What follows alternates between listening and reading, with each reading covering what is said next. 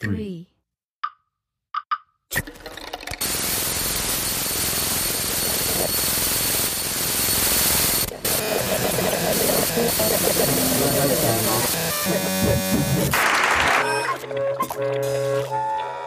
Darmstadt on Air number 7. Spaces and Islands. Marco Blau in conversation with Ayana Witter-Johnson. Hello and thank you for joining Darmstadt on Air, our series of conversations on music and experiment. My name is Thomas Schäfer from the Darmstadt Summer Course team, and I welcome you to the 7th edition of our podcast. In this episode number 7, we are witnessing the start of a new artistic collaboration between two extraordinary musicians. Marco Blau, trumpet player of Ensemble Musikfabrik, soloist and Darmstadt brass tutor, has started a series of 7 commissions that take the human breath as their main idea and inspiration. Ayana Witter-Johnson will contribute one of the new pieces for trumpet. Born in London into a family with a Jamaican background, Ayana's musical expression is taking many different shapes. She is a singer-songwriter, composer, cellist, pianist and performer who embraces various musical cultures and, as she names it, navigates transnational identity within her music. After a first email and Skype exchange, they met in person on 4 September 2020 in Cologne. Sitting in the Musikfabrik studios, with musical rehearsals in the background, they had also listened to Marco's interpretation of Georg Friedrich Haas' Lament in the Memory of Eric Garner from 2015 entitled I Can't Breathe. In their conversation they touched topics like belonging and background, everyday experiences of being a black woman, being a black female artist, and the burden of having to represent that group. They talk about white privilege, about one's personal sound, and about being on the fringes of many worlds. Enjoy listening. My name is Marco Blau and I'm meeting with Ayana Witter-Johnson. And it's quite an interesting meeting for me because we have only met briefly on Skype and we had some email exchange and we just met for real in Cologne. Yes, today. And we had a talk of already more than an hour just to warm up and melt the ice. Yeah, exactly. Yeah. But maybe for the audience in the Darmstadt summer courses, do you want to give a short introduction of yourself? Yeah, why not? So my name is Ayana Witter-Johnson. I am a British composer, singer, cellist, pianist, dancer, actress. And, a Renaissance person. A Renaissance woman. I was born and raised in London. My grandparents came to London from Jamaica in the Windrush generation in the late 1950s, all 4 of my grandparents, and both my parents were born in London. So I'm definitely a Londoner. Do you feel you're a Londoner, you are British, or do you feel you have a different background as well? I feel like I'm a Londoner. I feel like I'm a British Jamaican, Britain. So most of my grandparents and their siblings and all their children now live in either Britain or America. So I just wanted to have that sense of feeling connected to my heritage. Mm-hmm. Yeah. And when you're in England, you feel you have a London culture in you, or you feel also that you're coming from there's 2 cultures. There's a dual culture. There's who you are when you leave the house, I guess, and then there's at home speaking patois, just kind of not having to be so aware of the colour of your skin in your house. I guess that's the main difference. In your house, you're just you, your family are who they are. They kind of look like you. That's not really a thing. But as soon as you step out of the house, there's an awareness of who you are racially. And even more so, London's the melting pot. So less so in London. But if I leave England and I go to another European country, or even if I leave London... Like in Cologne. Yeah. Where I definitely feel aware of my skin and my race and who I am. All right. Can you just describe that feeling to me? The feeling, that would be an alien feeling to me, I suppose. What does it look like? It looks like, for example, coming down to the breakfast bar in the hotel. Lovely hotel, love it. Coming down to the breakfast bar, and there may be, tables of people already eating breakfast, but they might stop their conversation and look at you for a little while, and then maybe go back to their conversation, or stay quiet and keep looking at you whilst you're trying to figure out where to sit or whatever, or choose something to eat. So there's like a sense of being viewed all the time.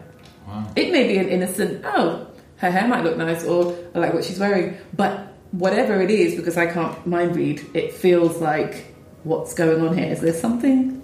Am I doing something? Have I not done something? Has that always been present? It's always present, yeah. Yeah. It's present. Since your childhood? Yeah, it's just something that I guess you learn, and your parents kind of help you to just know that once you've left the house, there are things you're going to have to be made aware of. If you're in a shop and you're buying something, try not to look suspicious, or try to keep your hands out of your pocket, or so these little things that you pick up maybe from your parents themselves because they're experiencing a similar thing, that you just acclimatize, you know the deal, you just get on with it, because at the same time you've got to live, you've got to buy things, you've got to go out. And I try not to overthink the narrative. I'm just like, yes, there's that person looking at me. So I would rather not sit right where they are going to be looking at me. I'd rather sit on the other side so I don't have to feel them looking at me, so I can just eat my breakfast. Wow. These are the micro things that you have to navigate pretty much every day. Yeah. Yes. Right. And for you as a composer? And for me as a composer, there's a sense of proving oneself in every situation. Is what you've created really good? Like, how did you manage to jump through the hoops and get this opportunity? You must be really good, because only really good black composers make it into this space, Yeah. So what is really good then? I mean, exactly. How's that going to be defined? Exactly. When you have a mixture of cultures in you. Really good often, in my experience, I'm just bringing my unique cocktail. So it's already maybe something unexpected, and not what people may be used to. And therefore, it's like, is it good or is it just different? Is it good or is it different? I'm trying to let go of all of those kind of narratives, assumptions, because if I don't let go of those, it's hard to create anything. It must suffocate.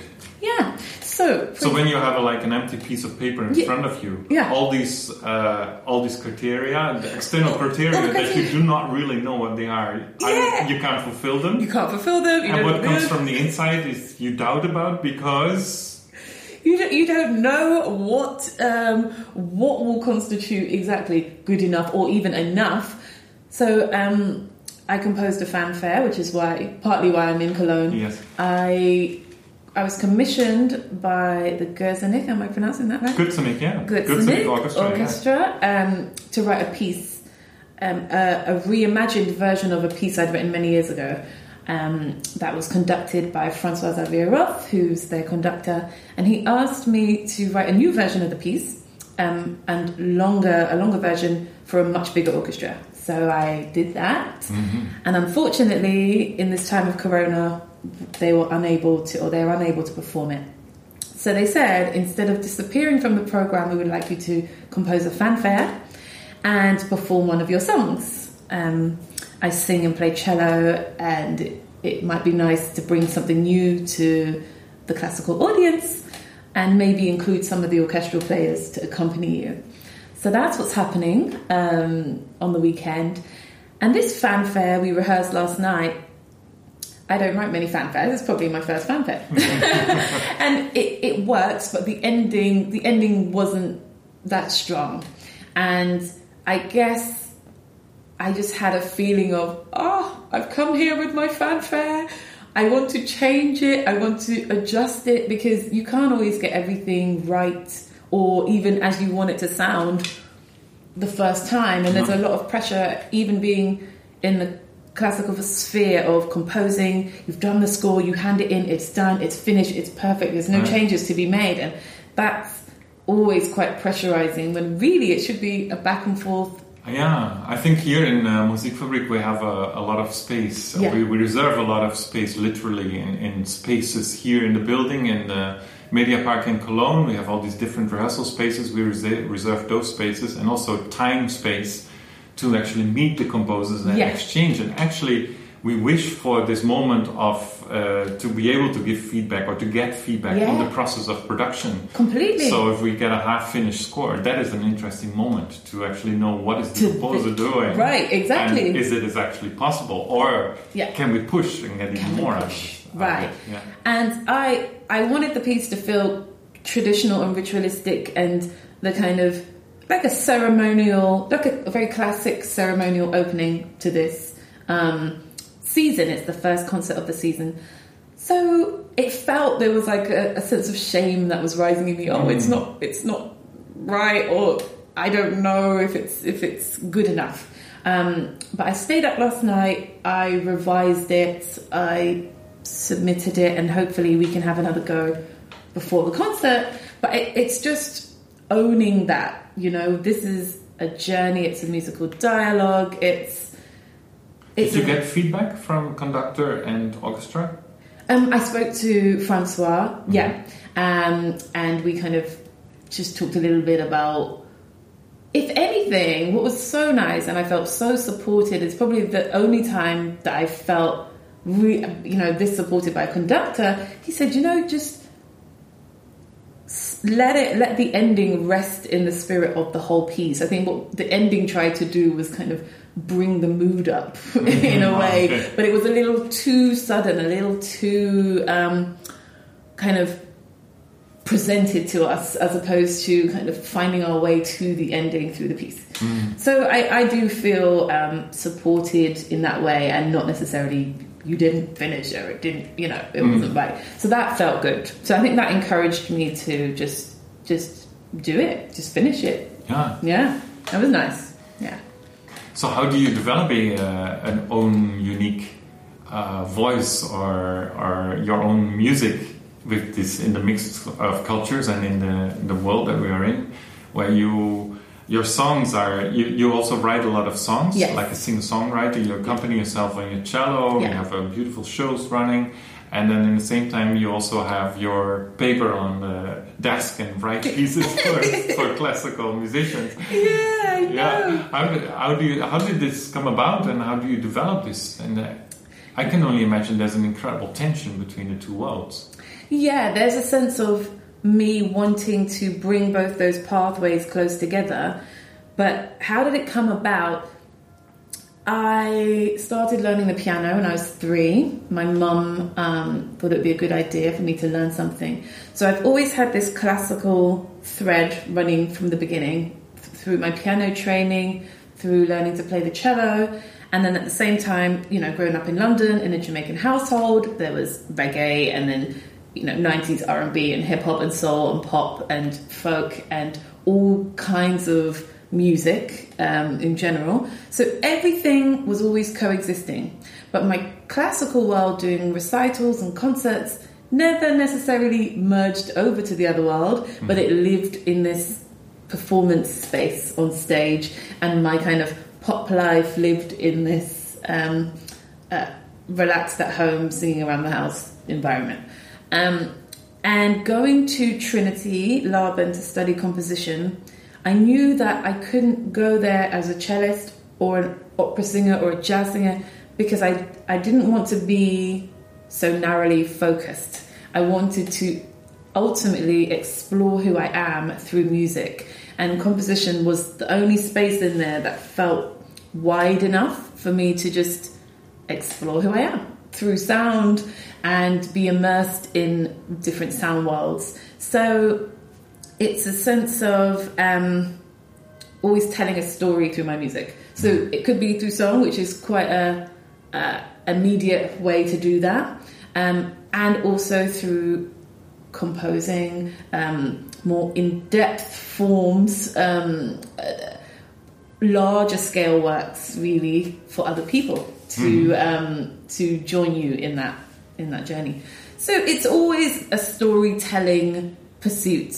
It's always a sharing of some discovery I'm making about who I am as a person, or something I've experienced, or someone else's experience of discovery or change or growth. That's the thing that is always in there. So the discovery, the developing of language through music is also for you a very narrative thing. It's always, you're always expressing almost a concrete story, like a lifetime story. I'm always expressing an emotion, an actual story. I'm sometimes just in the process of writing the song and figuring out how I feel about something that might be hard to decipher when I'm just thinking about it or going through what happened.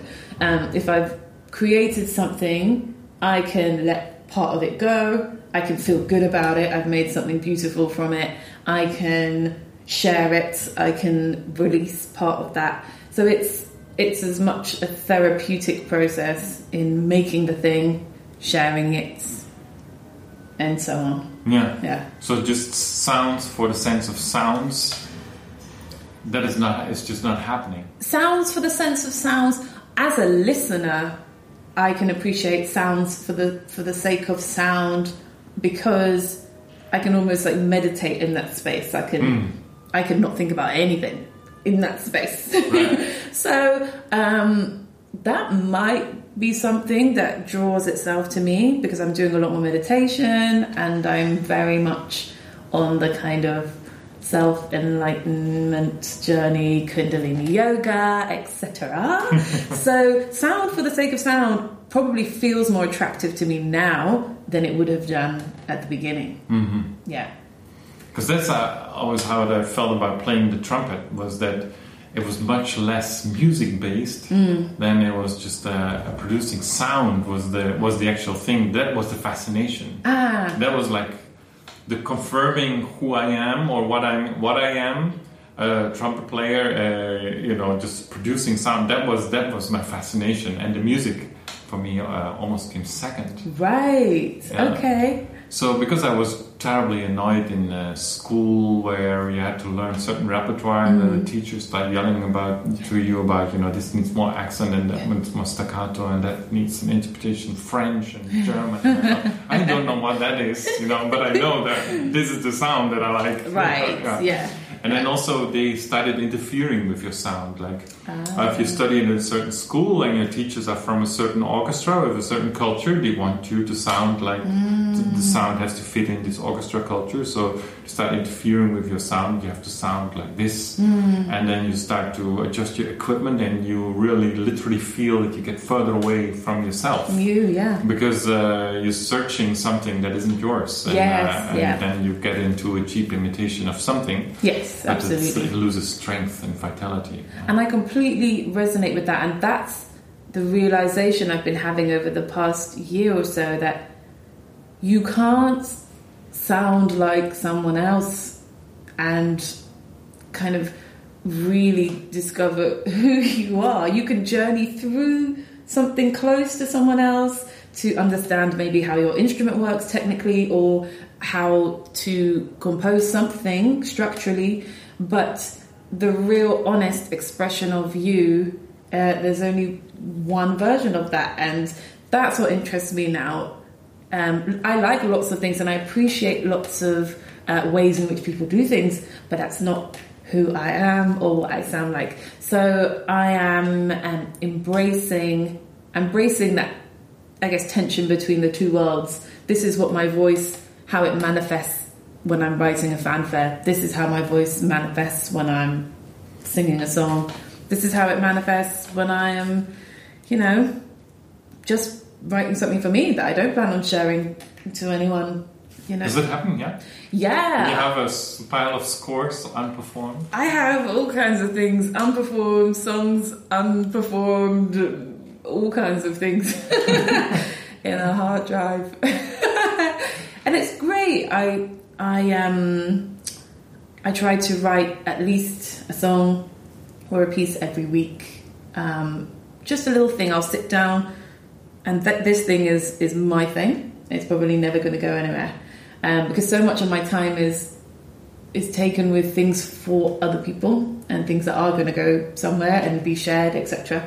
So it's just finding the time to do something just for you, which is a nice practice.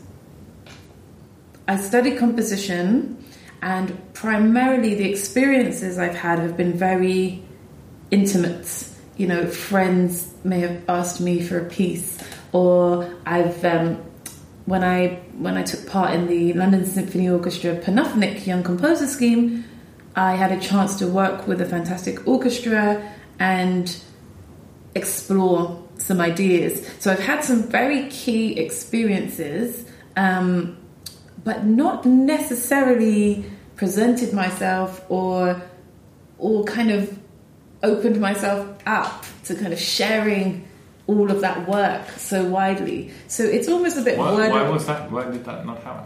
It didn't happen because I think I've just been taken with being a performer, and and my life as a singer-songwriter has definitely been kind of the thing I've focused most on.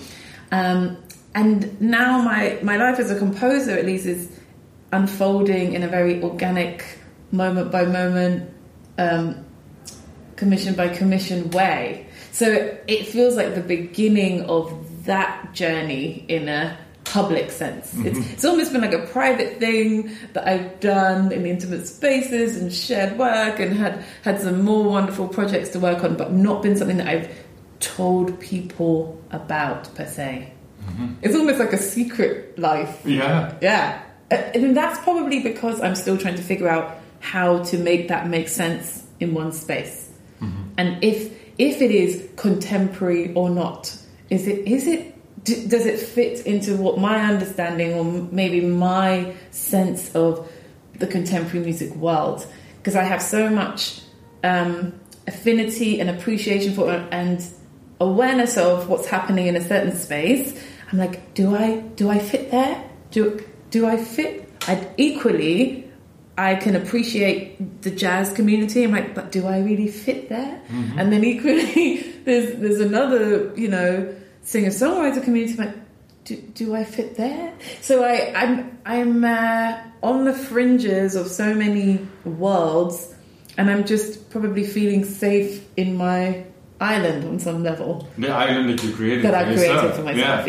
Yeah, I also feel as a performer very much on an island. I'm in a contemporary music scene, exploring trumpet repertoire, developing trumpet repertoire, and I found my, so to say, economy, and I found the scene where I can present the work, and I get invited into a certain scene. But it's very much an island. It's pretty predictable where we perform. And then suddenly to meet somebody like you who's very active in different genres as well as performer, I think, how did I, first of all, how did I miss it? And second of all, how can I connect to it? Will I be functioning in that kind of context? Will that relation work? Can you actually develop something new that makes sense? What is actually contemporary music? Where does it take us? There was a time where a regular rhythm and harmony was almost a taboo, or had to be explained 1,000 times to be allowed on the stage. And now times is changing a lot. So does this get a new chance? Or I'm full of question marks about our relationship. In fact, is this gonna work? Isn't this too weird? This is too much of a wild card. It's better to commission a composer. I at least know what I get. What's gonna happen? What's gonna happen next? What's gonna happen? And that's the thing. I think you hit on something there with harmony. A lot of my education in terms of composition, it was new for me to kind of enter the sound world where harmony wasn't ruling the situation. And that sound, as we talked about before, just the texture, the sound world was just as important as, the chord progression. And where I spend so much time in the land of chord progressions and melodies and stuff, that's probably what has come back into my composing. There is a strong sense of, yeah, I do love harmony and melody, and that's just what it is. And I do appreciate finding out and exploring what each instrument can bring uniquely, and mixing the two together, but not forfeiting one or the other. And that's where sometimes I can feel, do I belong in this space? There's so much conventional harmony here. Like, can I fit really into the contemporary space with that desire to still keep that present in the music? But I think, like you said, I don't know what can come from this collaboration. Equally, I'm like, oh, what can come from this collaboration? And it's that not knowing and sense of something exciting will happen either way. It will bring me closer to a sense of, that's more of what I want to do, or that may not be so much, but I still learned this, and therefore that's, Right. Yeah. And we just listened before we started recording or talking, because we've been talking before for an hour. We listened together to this piece by Georg Friedrich Haas. Yes. So that's a piece without regular rhythm and harmony. So how do you perceive that kind of piece?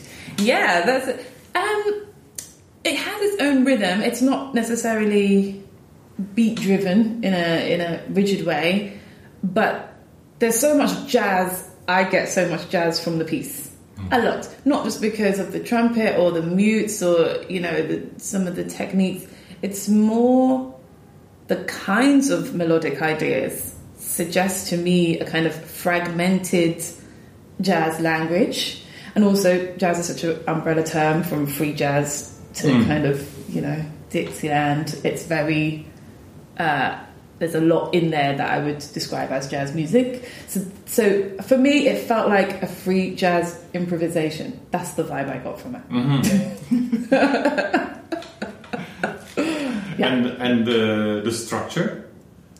The structure... Because that is for me the huge difference with free improv is that at least I am not able in a free improvisation to create a structure that is so well shaped. Yes. So to say. And I guess that would change if it was just you doing a solo improvisation and you playing with other people, how to kind of keep the structure or develop a certain structure. I felt like the structure in I Can't Breathe very much had different characters at play. So when an idea would come back, I could hear a shift, a change, a development in that idea, and it made me think that something was happening to this character as it progresses along. And especially texturally, that those were the moments where I felt, what is he trying to say about what's happening next to this character? That's how I perceived the structure, to be bringing me along a storyline. At points I felt uncomfortable. At points I felt kind of as an observer. At times uncomfortable, at times familiar, at times at ease. But it held me in a similar world where I could latch on to a narrative. That's where I was with it. And so the title of the piece is I Can Breathe, and obviously this piece is 5 years old. It's written after Eric Garner was murdered by New York police.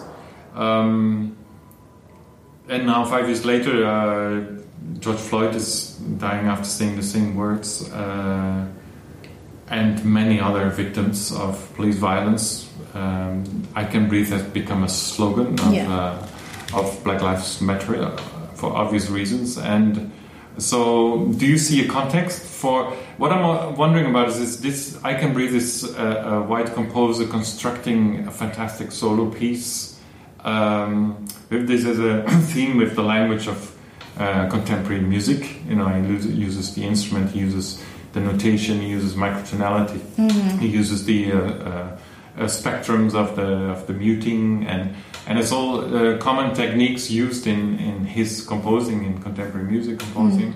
And then suddenly it says something about a world that is so much bigger. Can you relate what I'm saying? Do you understand what my doubt is there? Or? I think if he had written the same piece but not titled it I Can't Breathe, we would have maybe a slightly different conversation. Mm-hmm. I think there's something in the titling that attributes a certain perspective to it. You know, it brings up lots of questions. What exactly are you saying about it?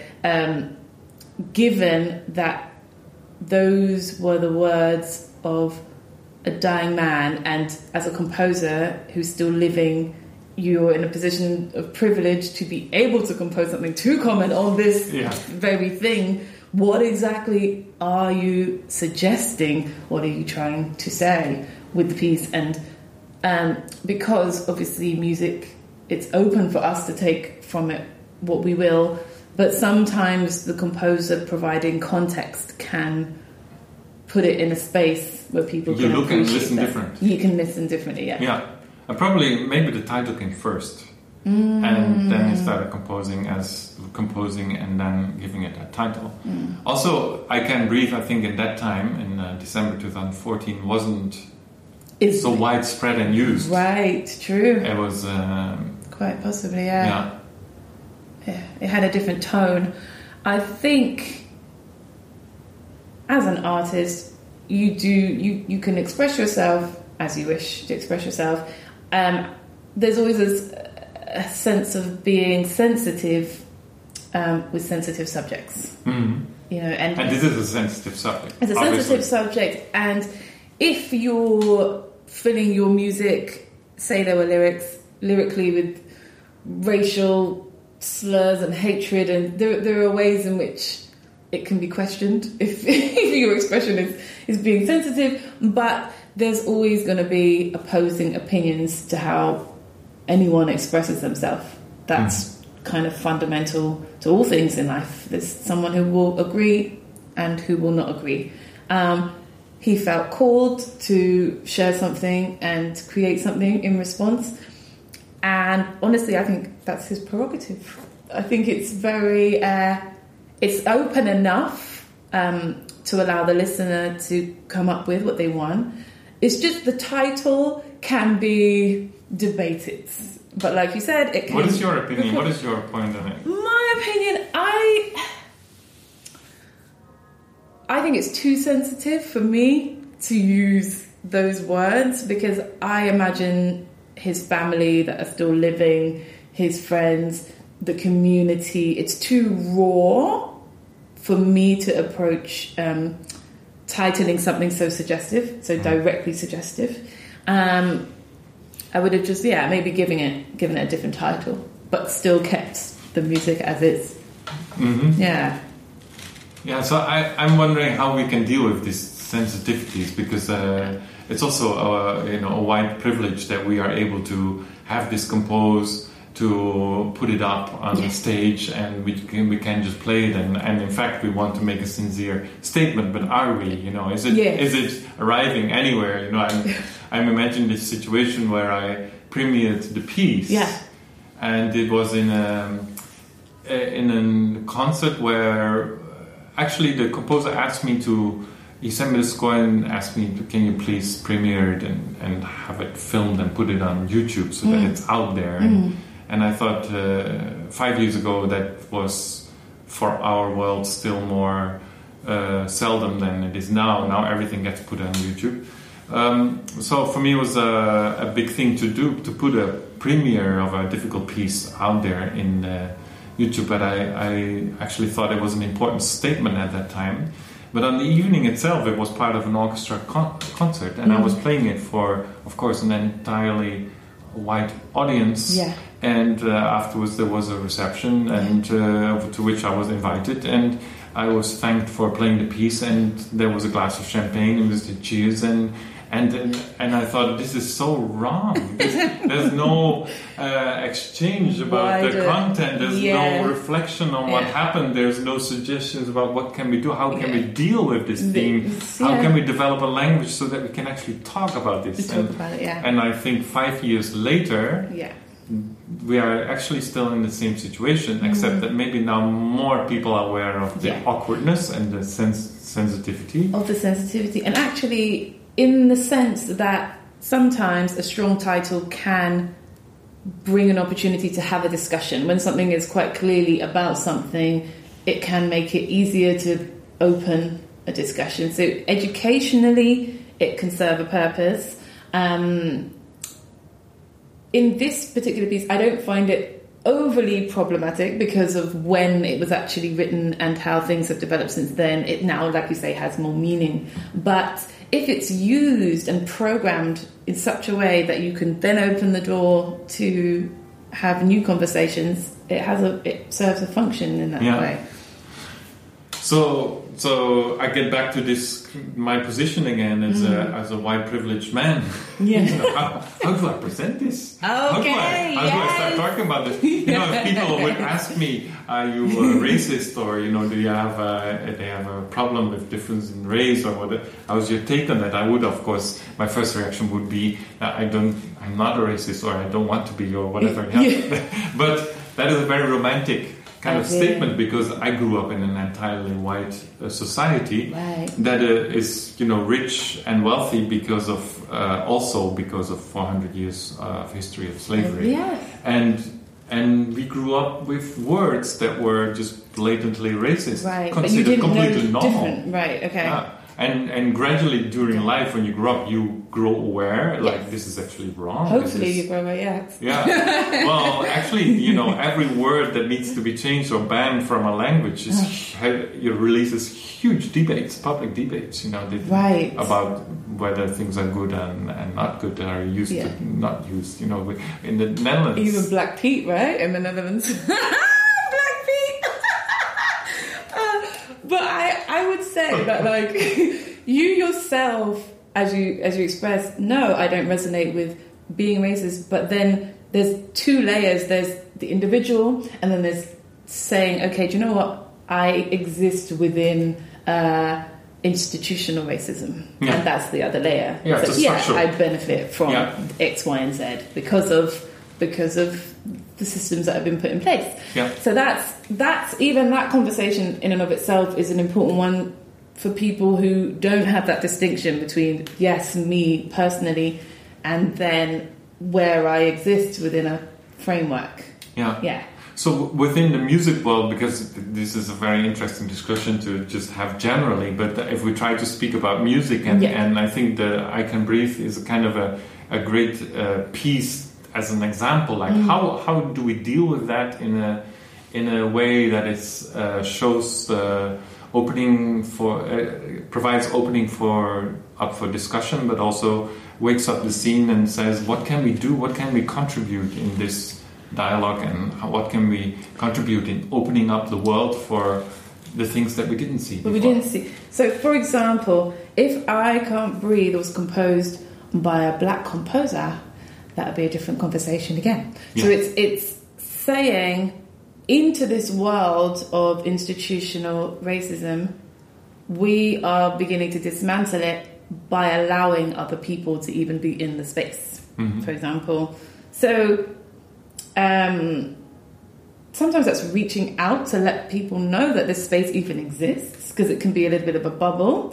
Maybe there are black composers all over the place, but not aware that, for example, Darmstadt exists, or whatever, concert hall or whatever. So there's a sense of being proactive in the exchange, so that, or a call for works, or where are these young composers? Maybe they're in this school or that school. So if you really want to kind of cultivate the landscape, like we're doing now, I don't know if I'm not the only black composer in this project, but it's an awareness that there are multiple voices, perspectives. Let's bring them into the room, and the more people do that, it shifts what people expect. So when I then turn up somewhere, it's not unusual. Oh yeah, we've had like 5 other black female composers already this year. You know, it's not the one person on the horizon. It's we know what that is.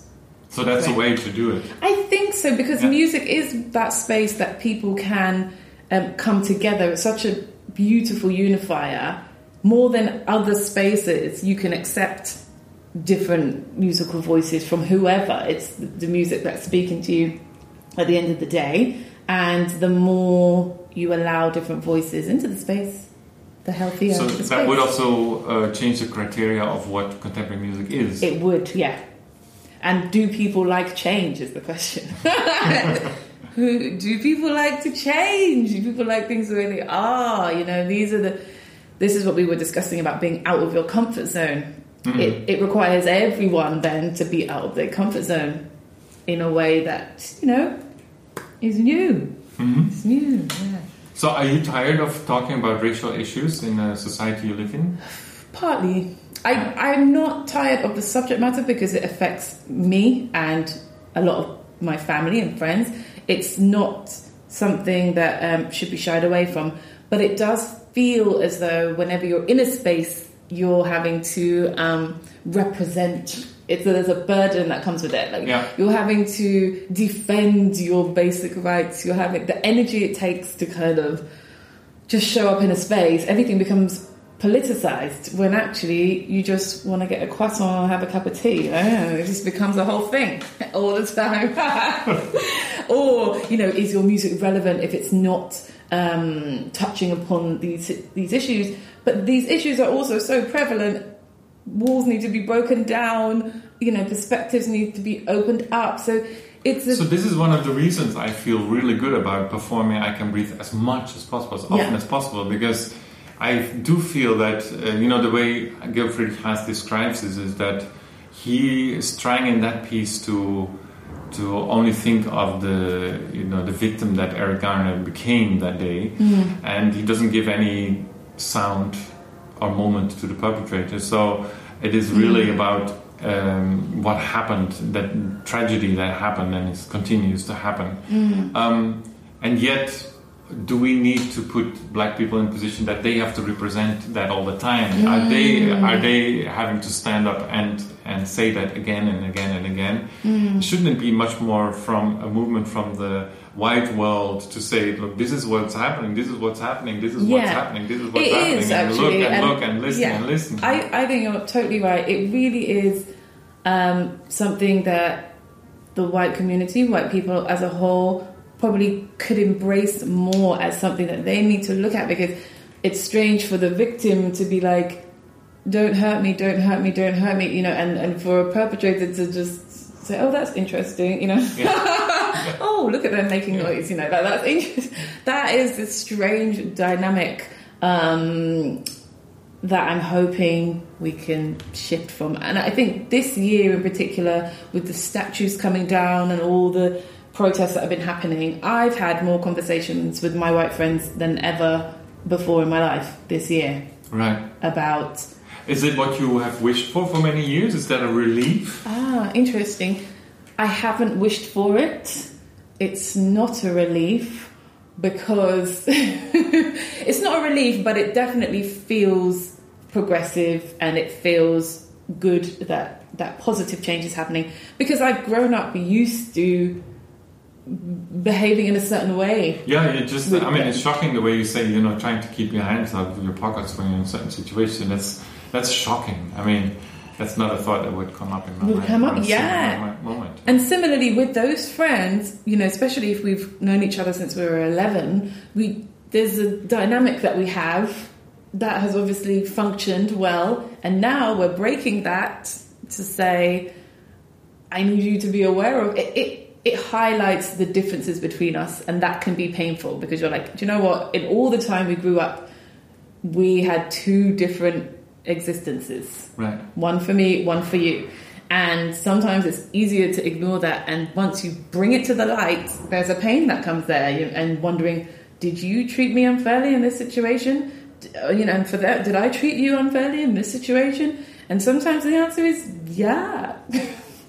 And that's uncomfortable. Right.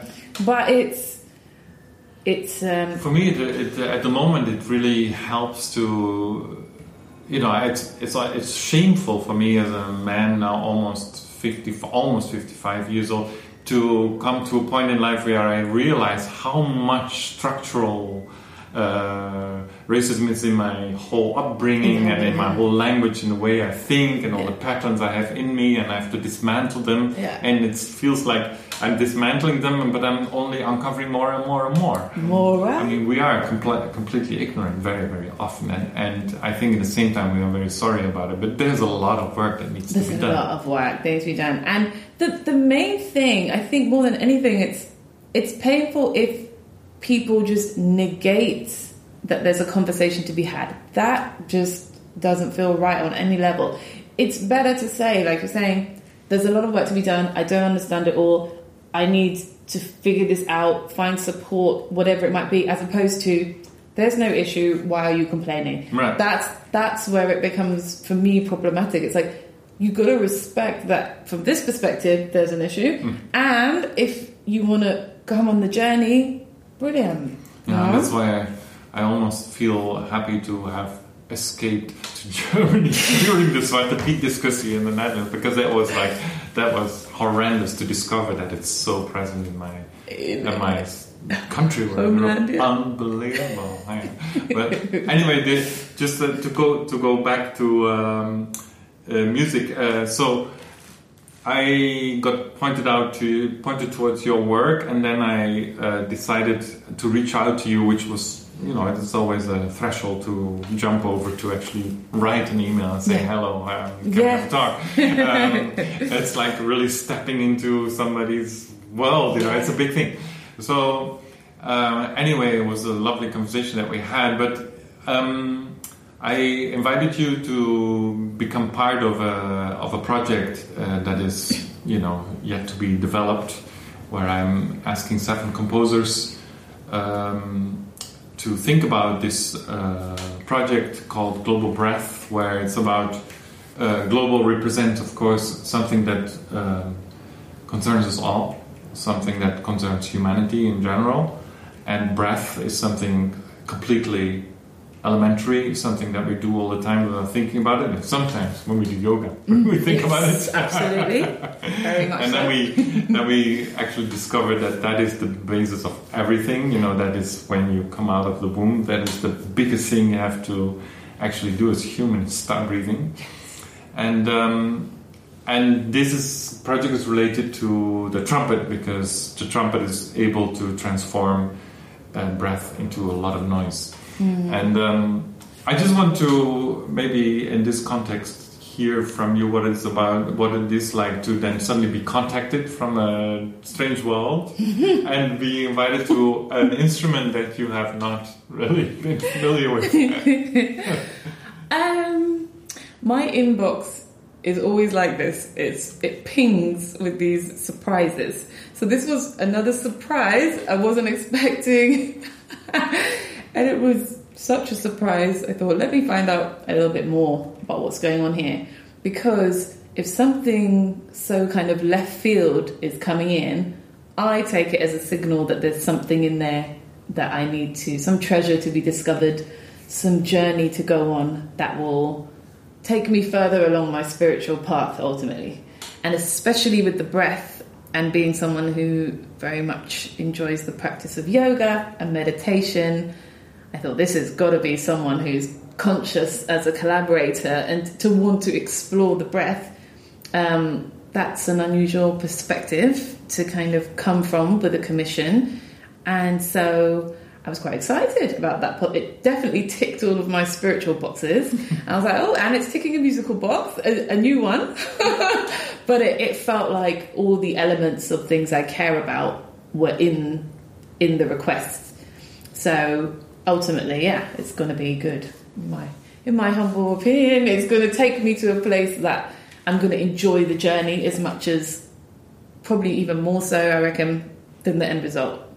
Mm-hmm. And that's nice to think, it's not going to be a painful process of nights alone, sweating over empty paper. It's going to be a bit more of an adventure. It might take me to another country. It might take me to an art gallery. It might take me to a laboratory. Who knows? But the work of 6 other composers. And the work of 6 other composers. It's going to build a community, which is always lovely. So I felt quite excited, and scared at the same time. Well, it's always in the beginning of a journey. There's always, at least I have that very much so. When I leave the house with a full suitcase to go on a long trip, I always feel excited and very nervous. Yeah, nervous and exactly. That cocktail. Yeah. Did you have a role model actually when you were studying composition? As a black woman studying composition, did you need a role model, like somebody who's like you? Someone who is like, fortunately, there was somebody, and only really this one person. There were a couple, but mainly Erilyn Wallen, who I studied with for a year. She's the person that I could see, that's what this kind of a career path looks like. These are the kind of things that she does. These are the kind of worlds that she occupies. I think it was nice to have that. I don't know if I aspired to it necessarily, but I felt like there was a space in this space that looks like. But because she was like maybe one or two, I also felt like I couldn't be trying to be her. Yeah, right. Because maybe there's not enough space.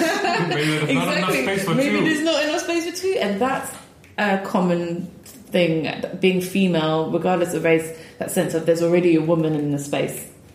Can't have more than one woman in the space, and heaven forbid you have more than one black woman in the space.